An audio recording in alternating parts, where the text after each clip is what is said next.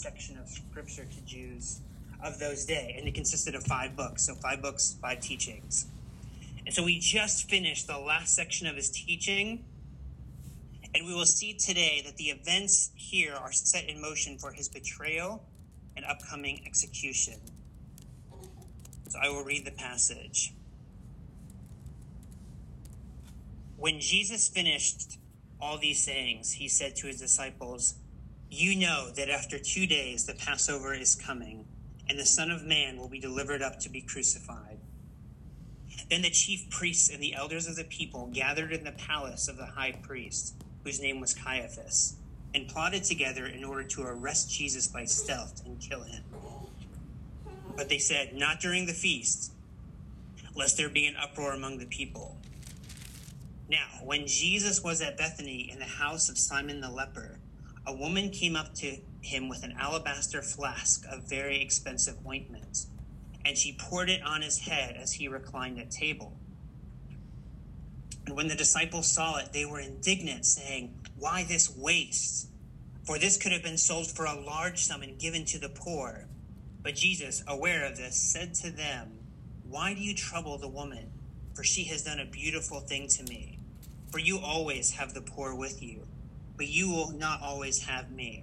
In pouring this ointment on my body, she has done it to prepare me for burial. Truly, I say to you, wherever this gospel is proclaimed in the whole world, what she has done will also be told in memory of her." Then one of the 12, whose name was Judas Iscariot, went to the chief priests and said, "What will you give me if I deliver him over to you?" And they paid him 30 pieces of silver. And from that moment, he sought an opportunity to betray him. Now on the first day of unleavened bread, the disciples came to Jesus saying, "Where will you have us prepare for you to eat the Passover?" He said, "Go into the city to a certain man and say to him, 'The teacher says, my time is at hand. I will keep the Passover at your house with my disciples.'" And the disciples did as Jesus had directed them, and they prepared the Passover. When it was evening, he reclined at table with the 12. And as they were eating, he said, "Truly I say to you, one of you will betray me." And they were very sorrowful and began to say to him one after another, "Is it I, Lord?" He answered, "He who has dipped his hand in the dish with me will betray me. The Son of Man goes as it is written of him, but woe to that man by whom the Son of Man is betrayed. It would have been better for that man if he had not been born." Judas, who would betray him, answered, "Is it I, Rabbi?" He said to him, "You have said so." Now as they were eating, Jesus took bread, and after blessing it, broke it and gave it to the disciples and said, "Take, eat, this is my body." And he took a cup, and when he had given thanks, he gave it to them, saying, "Drink of it, all of you. For this is my blood of the covenant, which is poured out for many for the forgiveness of sins. I tell you, I will not drink it again of this fruit of the vine until that day when I drink it new with you in my Father's kingdom." And when they had sung a hymn, they went out to the Mount of Olives.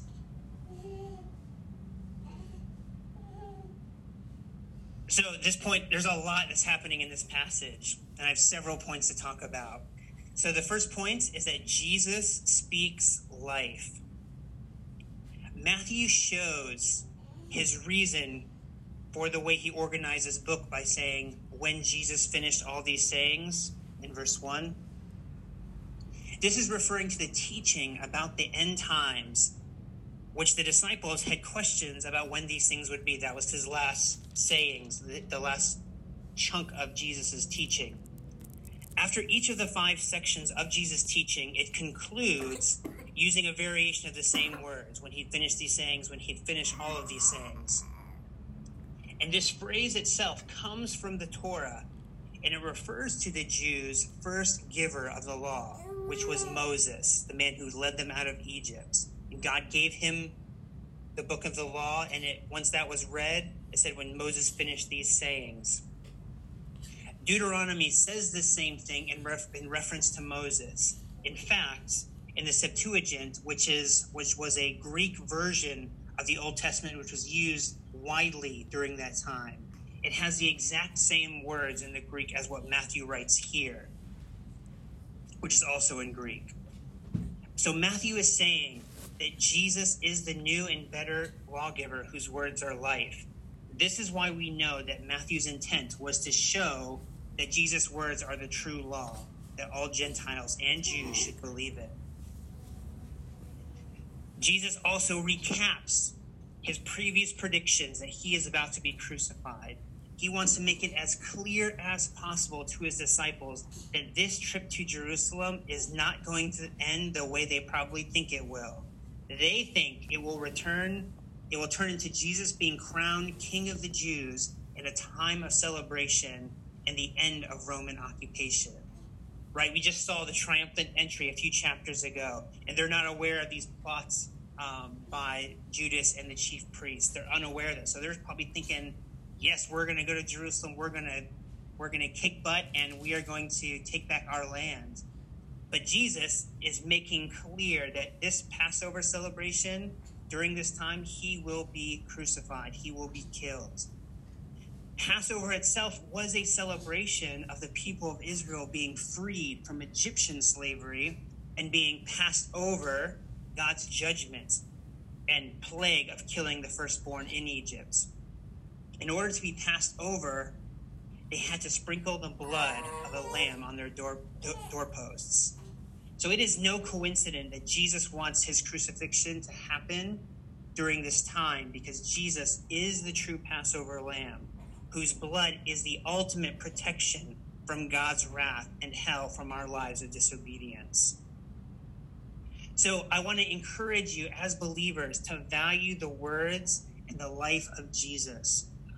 At least for me, I have really enjoyed going through the book of Matthew because I love the Gospels. Of course, all the books of the Bible are inspired by God and useful to Christians in our faith and practice. But there is something special about the words of Jesus and the life of Jesus. So I want to encourage you to read the Gospels, read about the life of Jesus, read about his teachings, his death, and his resurrection. You could easily do a paragraph or two of the Gospels each day and read through all the Gospels in a year. So that's my first point. Jesus speaks life because he is the focal point in human history. My second point is that Jesus offends his enemy. So after Jesus says this, the scene shifts from him and his disciples to the religious leaders. The priests and elders were those people in charge of the temple precincts. They were part of the Sanhedrin, which was like the Jewish Supreme Court, and it had binding decisions for the Jewish people. And they would have the political authority to condemn Jesus. However, because Jesus was so popular among the people, they wanted to try to do it quietly and not during the celebration, which brings Jews from all over the world. This is one of the biggest feasts where you need to go to Jerusalem for Jews. They don't want Jesus alive because Jesus showed them their hearts, right? That they have wicked and evil intentions and that they are hypocrites. And they also enjoy the status quo. Jesus makes this clear in the 7 woes to the scribes and Pharisees. We looked at that a few weeks ago. And you can even see in this text, they are in, this is verse 3, they're in the palace of the high priest. Sounds like a pretty good deal, right? He was able to gather everyone into his personal palace, right? So they don't want things to be changed. They don't like him because he calls them out on their hypocrisy. They don't have and they don't want additional lay preachers teaching anything contrary to the way what they had declared to be Jewish law, which Jesus contradicted many times. Finally, they don't want a Messiah coming to liberate the people because they are content and happy as it is. They got money, they've got respect, they've got a pretty easy life. And this is not so different today, right? There will always be people who will oppose Jesus and the Christian faith because he calls people to account for their hypocrisy and sin. People don't like that.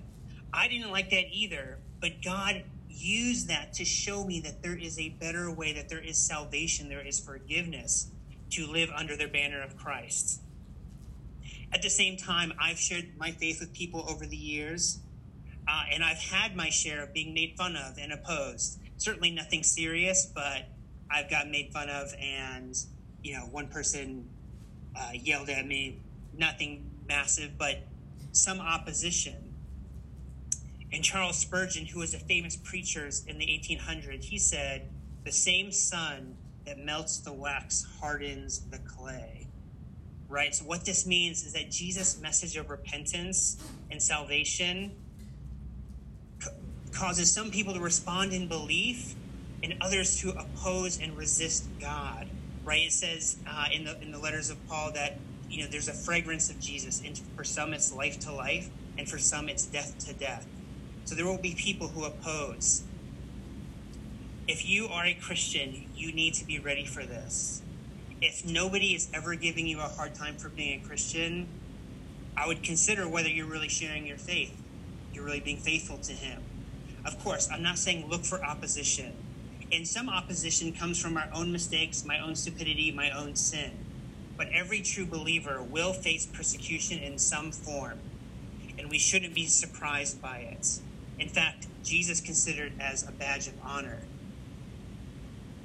So we know that Jesus speaks life. Jesus offends his enemies. My third point is that Jesus deserves the best. The scene shifts back to Jesus and his disciples, and they are at the house of Simon the leper. Remember earlier that after Jesus confronted the elders and Pharisees in the temple, he returned to Bethphage instead of staying in Jerusalem, because Jerusalem was likely incredibly crowded because of the Passover, which brought Jews from all over the known world, and it would be extremely difficult or impossible to get a room there. So Jesus decided to stay in the nearby town of Bethphage. Now, Bethany is right next door. It's just a little bit east of where Bethphage is. So Jesus likely was invited over or decided to have dinner at his place, which is shown by the phrase he reclined at table. He's reclining, relaxing after a meal. Now, Scripture says nothing really about Simon the leper. We do know that he's not leprous anymore, otherwise nobody would be near him. And it's also very likely that Jesus healed him as he healed other lepers in his ministry and wanted to spend time with him. The dinner was also for some of his followers, because you see the disciples and the woman and Simon, and possibly some of his benefactors, those who contributed to his ministry. So you see this woman, she anoints or pours this oil-like perfume on Jesus' head. Now, alabaster is a valuable material used for ornamental and decorative purposes, and the best pure perfumes in Jesus' day were in these kinds of jars. Just like perfumes today, they look really shiny, they are made of crystal, or they look like crystal, and they reflect. Obviously, the presentation is in the bottle, right, as well as what's inside. In Mark's gospel, it says the perfume is made of pure nard, which was one of the best kinds of perfume. The value of something like this would be worth in today's money between $20,000 and $30,000. So obviously very expensive. So we can kind of understand why the disciples were so upset by this, because it's worth so much money. They call it a waste, and that it could be sold for a lot of money to help a lot of poor people. And you can see that their intentions were good, that they wanted to serve the poor. However, instead of asking why she did this, they go right to accusations and anger towards her. And you would think that the disciples would get it by this time, which they do with many things, but still they have some of their priorities backwards, right? And this woman, who may have spent a significant time with Jesus or is just a follower from afar, seemed to get it. Why did she anoint Jesus is the question. Why did she do this? It is likely that she anointed Jesus because she understood that Jesus was the Messiah. He was the King. He was the Christ. She believed that he was the one who was going to redeem Israel. And if you remember in the Old Testament, when God tells Samuel that David is going to be king, he anoints David with oil as a declaration of his kingship. After God rejected Saul as the first king, he tells Samuel to, quote, "Fill your horn with oil and go, and you shall anoint for me him whom I declare to you." And when Samuel finds David, God says to him, "Arise and anoint him, for this is he." Then Samuel took the horn of oil and anointed him in the midst of his brothers. So the anointing is deeply connected to this idea of kingship. That's what the symbol is. And just as Samuel poured oil on God's chosen and greatest king in the history of Israel, this woman pours out on the King of Kings, the eternal King, not just of Israel, but of all the nations. This woman knew what the disciples missed, that anointing Jesus as king and honoring him this way was more important than giving it to the poor. And Jesus agrees with this. He affirms that after overhearing some of the conversation. He basically says to this woman, leave her alone because she has done something good and wonderful to me. He shows that he agrees that he is more important than the poor because he is the center of the universe, the person for whom and by whom all things were made. And he says the disciples won't always have him. He's going to die. He's going to be raised, and he's going to go back into heaven. But however, there's no lack of opportunity to give to the poor. We have poor today, 2,000 years later. But those with Jesus have very little time with him. And he goes a step further, not just as an anointment for king, but he says that she is doing it as a proclamation of Jesus as the Messiah. It is also part of his burial. And of course, it was common in Jewish custom that when a loved one dies, they prepare the body with perfumes, which is what she has done for him, according to Jesus. So he clearly alludes and does not want anybody, like I said, to miss what he is saying. He's going to die. He says this over and over again. In fact, he is so strongly aware of his death that's upcoming that he says that this perfume is for his burial. Scent would linger on his lifeless body in a few days from now. And he told his disciples this throughout their ministry, and he says it again before they're having this dinner, and he says it now.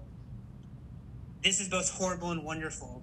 And Jesus also lets those at dinner know that in this moment of both kingly anointments and burial perfume, that what she did will be part of this story of the good news of Jesus, which is clearly because we are reading it. So for us today, we also need to remember to put first things first. She kept the main thing the main thing. She focused on what matters most, which is Jesus. We need to be careful not to be ruled or hamstrung by the tyranny of the good. There are many good things in this world. The desire to serve the poor like the disciples was good. Making sure your kids are involved in extracurricular activities is good. Going to church is good. Serving is good. Preaching is good. Working hard in your job is good. However, what this story illustrates is that sometimes good things can choke out the best things, the most important things, the most treasured things. A really good friend of mine from my university days, he was very involved in his church, even pursued a little bit of seminary, but he decided God called him to the workforce. He worked at UPS, and then because he worked hard and did a good job, he got a promotion, made more money, but a lot more hours. And he realized that his relationship with Jesus was significantly suffering because of the long days and weekend work. And you know what he did? He took a demotion. He decided, you know what, this is not the best thing for me right now. This is a good thing, but I'm going to choose. They allowed him to have his old job back with less hours so that he could spend more time with Jesus. And that was a great example to me of somebody who was faithful to Jesus first. And also think of Mary and Martha, right? Jesus was teaching, and Mary sat and listened while Martha served the guests that were there at Jesus' house. And Jesus said that Mary picked the best thing, which is listening to Jesus, right? The guests in the house were not going to die without bread or snacks, right? What good things? So for my question for you is, what good things are suppressing or hurting your relationship with Jesus? What changes can you make? If you be tyrannized by the good for too long, it can damage or destroy your relationship with God. Jesus speaks life, therefore. He offends his enemy, and he deserves the best. And here, Jesus provides himself. And the next point. So again, the scene shifts back from Jesus and his disciples to his enemies, showing that Matthew is kind of contrasting these ideas, right? If the previous story shows how this woman prioritized Jesus with their gifts, the next story shows what happens when you become ruled by greed. We see Judas Iscariot, not just a mere disciple, but one of the 12 chosen by Jesus himself, meeting with the religious leaders in the same evening, asking what he can get for the betrayal of Jesus. Now it was clear by this time that the religious leaders were out to get Jesus, especially after all the confrontation and conflict and judgments Jesus pronounced on them. So Jesus saw this as an opportunity to make some money. How does this happen? We know that Judas was in charge of the treasury, the money. And I'm sure that, like the others, he started with a genuine desire to spend time with Jesus and share in the hope that he is the Messiah. He was given the task to be in charge of the money, and he probably saw lots of money go in and out of that bag. He was wanting to do these good things by serving the poor, maybe losing sight of Jesus, and then becoming maybe disconnected from Jesus, and then having full control over the money. He began to take some of it, right? He wasn't getting caught, so he continued to do this. And over time, this bred an intense love of money and culminated in him making a deal with these religious leaders. So Jesus, for Judas, became a means to an end rather than the end itself. And that caused him to look for an opportunity for his enemies to capture and kill him. Over time, after forsaking a meaningful relationship with Jesus, it became about what Jesus could give him, which was initially money from the treasury, but ultimately 30 pieces of silver for his life, which wasn't a huge amount of money. If you convert it in today's money and you account for the cost of living, it's about 1,000 to 1,200 KD, much less than the perfume that was poured on Jesus. So not much money for the life of God in the flesh, for a man who taught Judas and the others. And I think this can be a problem for people today. You know, sometimes we think of Jesus as this piñata, and like a piñata is a big stuffed animal filled with candy, and kids whack it. And we think of prayer as the stick. And if we whack that piñata enough, candy will come out. The problem is that we want the candy and we destroy the piñata to get what we want. This friends, is not the Christian life. If we are just using Jesus to get the same things as the world wants, which is money, power, position, possessions, pleasure, then you are in a dangerous and unhealthy place. And this is because Jesus does not promise to give us all we want, but what we need, right? And Jesus meets these needs not in expected ways, unexpected ways. We see in the text that the next day, the disciples, they needed a place for Passover, and they didn't know what they were going to do. And it was critical for them to celebrate this. However, Jesus, in a way that required no money but quite a bit of faith, tells the disciples to go to a man, say the time is at hand, and Jesus' words, they were used to give the disciples what they need. So, we can trust Jesus to provide for us what we need, as he did with the disciples. But we should not use Jesus as a means for our own earthly ends, for our own earthly desires, as Judas did. We can think that if we obey him, it will make our lives better. But sometimes it doesn't always make our life better. Obedience sometimes costs us something. Right? I think of the example when I was growing up, there was a movement for abstinence before marriage among Christians called the Purity Movement. And the pitch was that they sold to people was, if you have sex before marriage, if you wait to have sex before marriage, you'll have an incredible marriage, you'll have a great sex life, and you'll have no problems in your married life. But that's not always the case, right? I had a good friend who did all the rules. He didn't even kiss his wife till the wedding day. And it ended up in divorce because she abandoned the faith and abandoned him. Right? So obedience doesn't always mean we get what we want. Jesus is not the piñata. We obey Jesus because we want his will to be done out of love for him, not because we can get what we really want, which that's not Christianity. That's not the faith, right? If he is our treasure and our goal, He will meet our needs and even fulfill our wants sometimes.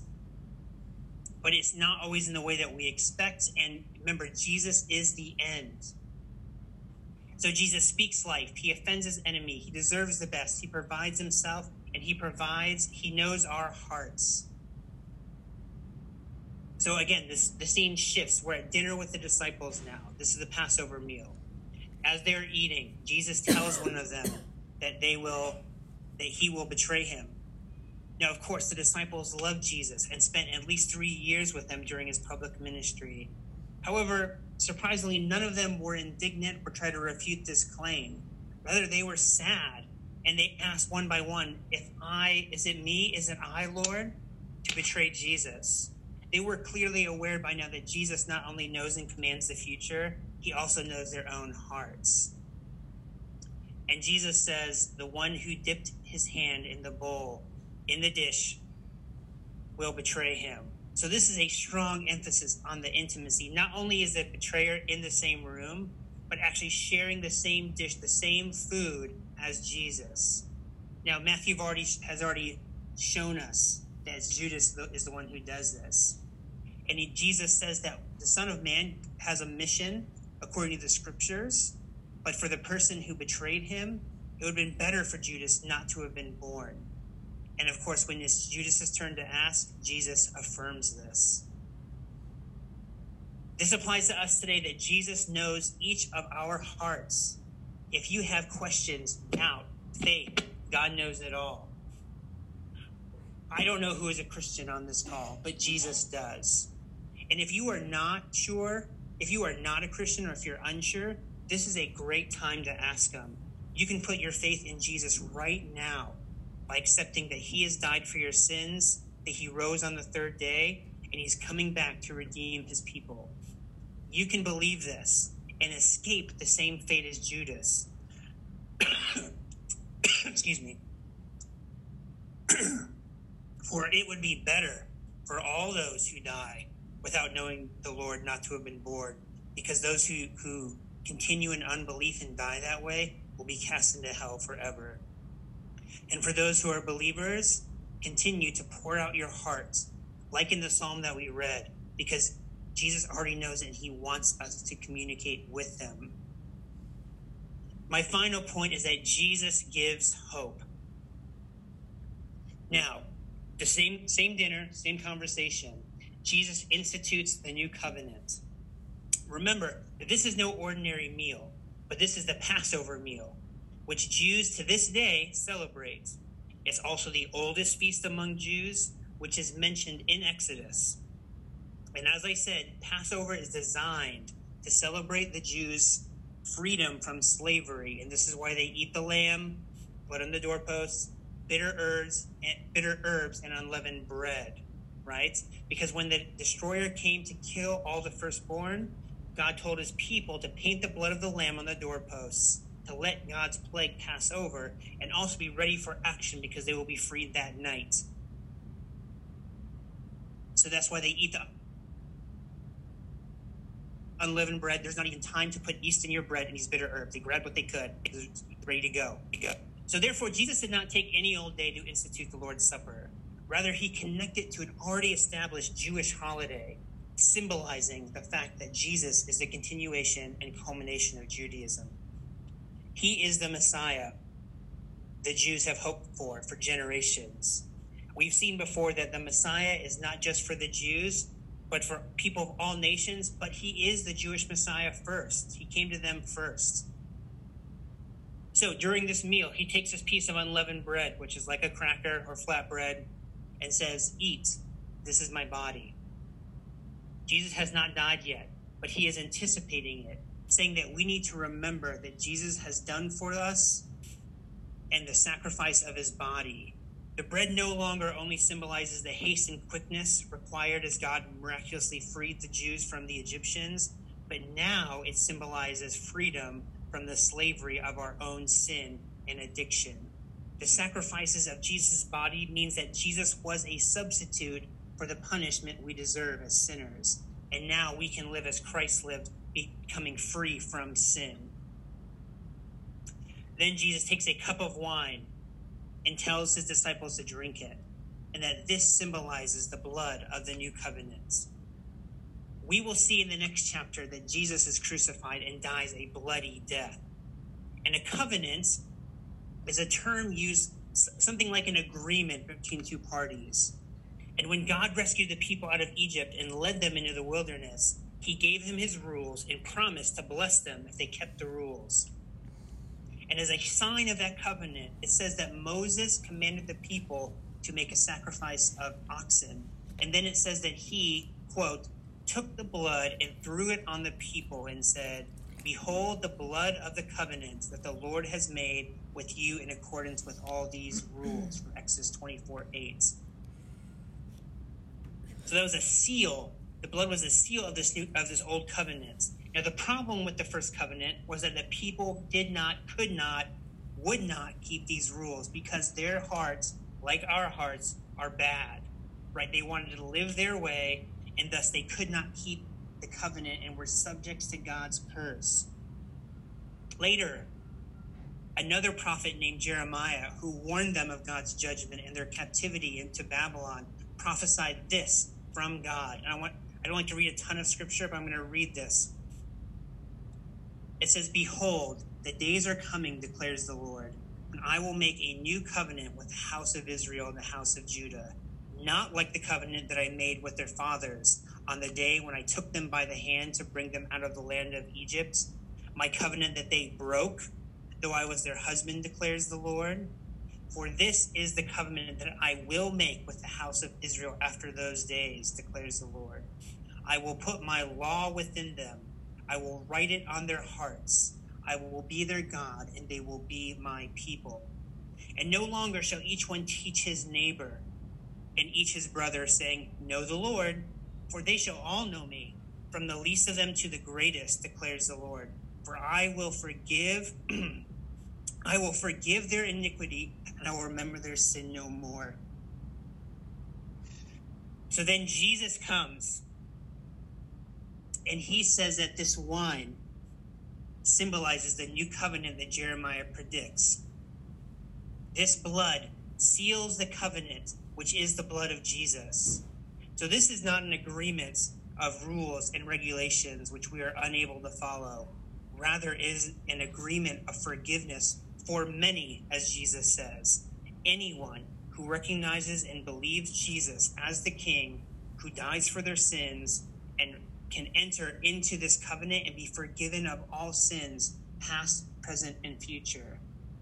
As God says through Jeremiah, not only are our sins forgiven, but God puts his law in our hearts, empowering us to conquer sin and live a life that is pleasing to God, which the old covenant could not do. Finally, he tells them that even though he's going to die, that will not be the end. Rather, he will drink wine again after his vindication and resurrection from the dead, proving that the sacrifice was accepted and that this new kingdom is real. And finally, the disciples finish their meal and they sing a song to the Lord. So we're going to pray. God, I thank you so much for what you have done for me, for us, for all those who call on your name, all those who believe that you died for our sins, that you made this new covenant. This covenant is not based on rules that we're unable to keep, but a covenant that is based on forgiveness. Right? As the psalm said, you atone for our iniquities. And this is through the new covenant, through the blood of Jesus who does this for us. That as we believe in you, you solve our greatest problem, which is our sinfulness before a holy God. And you bring us into a right relationship with you, God. And even though I've been a Christian for many years, I pray that I would always remember this fresh, which is one of the reasons why we celebrate communion, that we remember what happened, what Jesus did for us. And that you also empower us, God, to live a life that is free from sin, that can overcome sin, that can beat sin in our lives and make us more into your image. God, I pray as that we are about to take communion, that you would help us to remember all that you've done for us. We ask for this in Jesus' name. Amen.